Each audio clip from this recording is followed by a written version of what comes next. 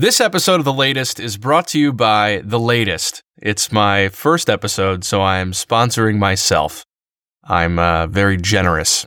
Hope you enjoy. It's Sunday, August 11th. I'm Greg Ott. This is The Latest. We choose unity over division. We choose science over fiction. We choose truth over facts. We have this notion that somehow if you're poor, you cannot do it. Poor kids are just as bright and just as talented as white kids. Wealthy kids, black kids, Asian kids. Not really, but think how we think about it. That is Joe Biden making a series of gaffes this weekend on the campaign trail, leading some to question his mental acuity.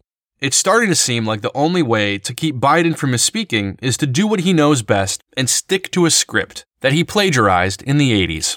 It's worth pointing out these misstatements vastly pale in comparison to the errors Mr. Trump makes on a minute-by-minute basis, like honoring the dead in Toledo after the Dayton shooting or saying I love you to his daughter Tiffany.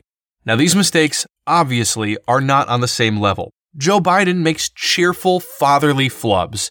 Come on, Dad, you weren't vice president during that mass shooting. You were vice president during that other mass shooting. Mr. Trump just isn't a detail-oriented guy, which is why he struggles to spell 7-letter words like council and Melania. But what these incidents say to me is that these men are painfully old. Joe Biden is 76. Even his hair plugs are of age to buy beer. And Mr. Trump is 73, just 5 years shy of his IQ. The current age of retirement is 66, which means you were born in 1955. The year Elvis was on TV for the first time, Rosa Parks wouldn't give up her seat on the bus, and if you wanted to send somebody a snap, it was through a singing telegram. In the last debate, Biden got trashed for mixing up his website and his campaign text message number. Who can blame him? When he was a kid, if you wanted to use the phone, you had to get permission from the operator. Mr. Trump is even worse. Despite loving pornography, the man doesn't use a computer. He has staff members print out emails like your mom prints out a Google map, and he doesn't even type his tweets. He reads them out loud, like Fred Flintstone barking into his dictabird. Except in this case, Fred Flintstone has nukes, and the bird is the eagle on top of a swastika. Yeah, look, I know this all sounds pretty ageist, but that is not my point. Plenty of people do great things well into their senior years. Sylvester Stallone is 73 and still starring in action films, despite the fact that he's a ball of wax covered in olive oil.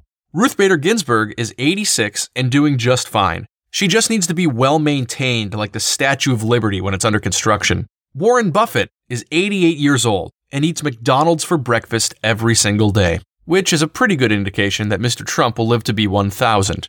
My point is that these senior moments are a big deal not because they are old, but because there are plenty of people who were not raised on Leave It to Beaver who can determine what to do about things like 8chan, facial recognition, or Alaska becoming a tropical resort. Look, I like Joe Biden, and if he's the Democratic nominee, I'll vote for him even if he's in a coma. But before we get there, I'm hoping there's a moment where everyone says, okay, do we really want another old man? I just think it'd be nice to have someone who's a little bit younger. Like 70. And that's The Latest, written, recorded, produced by Greg Ott. Let me know what you think. If you like it, if you hate it, I do not care. @_Greg Ott on Twitter. See you soon.